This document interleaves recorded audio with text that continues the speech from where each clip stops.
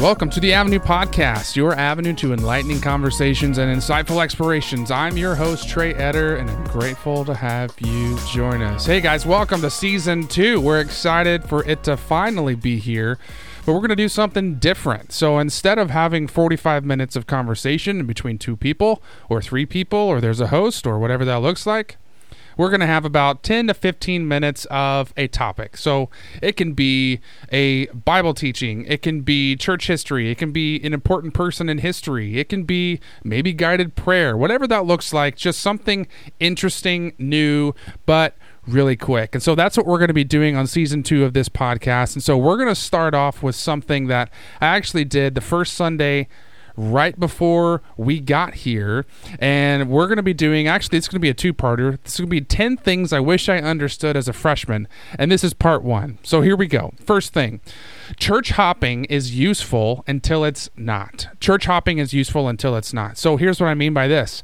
So church hopping is actually decently useful. In fact, here in Waco, the rumor is that you can go to a new church every week that you're a student at Baylor or MCC, TSCC, and never repeat churches. Now, you might say that's way too many churches, but regardless, church hopping actually is kind of useful because different churches just offer different things. So some offer a lot of opportunities for students to get involved and be in an internship, or some do a really great job at spiritual formation and discipleship. So, different churches have different strengths, and that's the beauty of the body of Christ. But church hopping is useful until it's not. Because here's the danger that church hopping affords us, is that if we never actually get involved in a church, we're not growing as a Christian. We're not being involved in a faith community. We're not being able to be grown by other people who have lived life before us, or the people that we can eventually disciple. And suddenly our faith begins to lack, and we begin to falter, and we begin to feel isolated because we're not actually getting to invest in other people and being invested into. So church hopping is useful until it's not. So here's my advice. If you're going to church hop, make it about 4 weeks and make a decision, because that's going to be really helpful for you. So that's number 1. Number 2, my friend choices impact me more than I think. My friend choices impact me more than I think. This is a really big thing in my life. When I was at Baylor, I was able to really pick who my friends were, mainly because I didn't know anybody coming in as a freshman back in 2012, but also because, with line camp or with other things that were really helpful, I was able to be put in a community of people. They were like-minded. They were Baylor. They had fun at football games. So, hey, let's be friends with these people. But what I eventually found out was that even though they're nice people, sometimes the choices that they made affected me in a negative way. Sometimes it affected me in a positive way. And it really wasn't until I was involved in a small group at a church when we were all striving to grow together, striving to love Jesus and grow in our faith and be disciplined and confess sin, when I really be able to realize that my friend choices, it impacts a lot. And it actually impacts me in both positive and negative ways. So be careful about the friends that you choose. So that's number 2. Number 3, my testimony is better than I think. So my testimony, back when I was growing up, I didn't grow up with parents who abused drugs. I didn't abuse drugs. I never got involved with alcohol until I was 21 because I'm a great, good Baptist child. So I thought that my testimony really wasn't that great.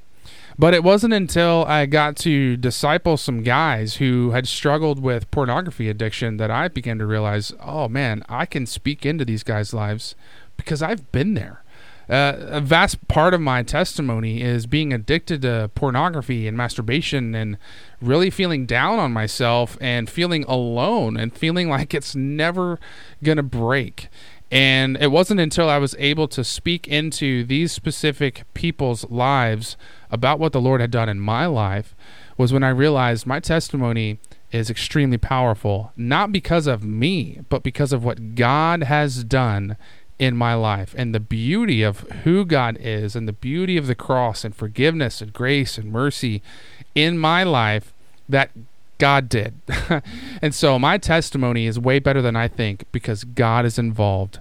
And so that's number 3. Number 4, knowing how to share the gospel is one thing, actually sharing it is another. Now, this is something that I thought maybe could have been number 1, but it's not. It's in no particular order. So here we go. Number 4, how to share the gospel is one thing, actually sharing it is another. Look, I get it. Like, there's some awesome methods out there: the circle method, the wagon wheel method, the hand method, the bridge method, the mountaintop. Like, there's all sorts of different methods. And knowing how to share the gospel and increasing our confidence in sharing the gospel, that's awesome. Like, I'm not digging that at all. But here's what I'm saying, is that if us knowing how to share the gospel never translates into actually sharing it with somebody, it's for nothing. So here's my encouragement: know how to share the gospel. Be encouraged by learning and growing in confidence and being quick in your thoughts and your actions, and whipping out your pencil and drawing it, or just having a conversation with somebody. But don't be afraid to actually share the gospel with somebody. So knowing about it is one thing, sharing it is another. So let me encourage you this semester: have a faith conversation with somebody. Ask them, do they go to church? Do they know Jesus? What's their relationship with him like? Just have a conversation about it, and eventually you'll get around to sharing it. So let me encourage you with that. All right, number 5, and we'll close this up. Number 5, my degree is the key, but not how I think. So here's what I mean by this. At a university, there is a big incentive for the university to encourage you to get a really good job and to have an incredible starting salary, and for the university to help you with that, because a university is a business. They might not want to say it out loud, but it really is. They have to make a profit. They've got to pay their employees. They got to pay their teachers. They have to pay their football coaches and stuff like that. So they need to earn money somehow. And so bringing in students and tuition and all those different things play into a wider role of the university being a business. And so they're going to talk about a degree as a way to get a good job, to earn money, to eventually maybe be able to put some of that money back into the university when you're a donor someday. And so the degree is the key for those things. But that's not how the degree, in my view, should be viewed. Because if we look at the gospel and we understand the Great Commission in Matthew 28, we understand that we've been sent. Once we are in the body of Christ, we are ministers of reconciliation, is what Paul says. And our job on this earth isn't to be an accountant.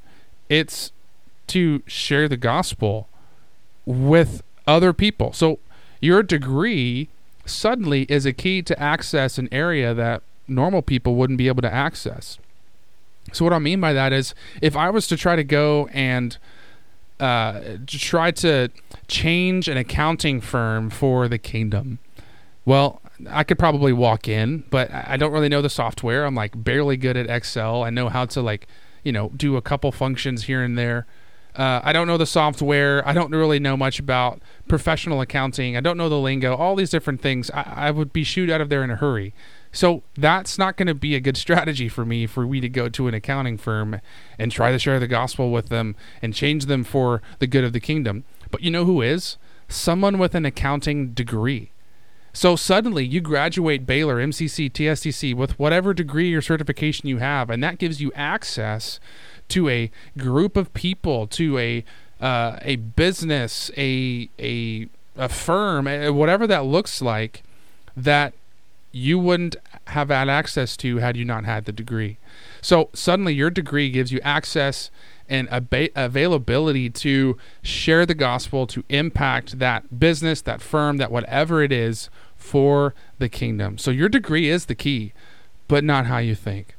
So that was 5 things I wish I learned as a freshman, but part 1. Check in next time to talk about the next 5 things I wish I understood as a freshman, and that'll be part 2. But guys, thanks for joining us. We'll catch you next time.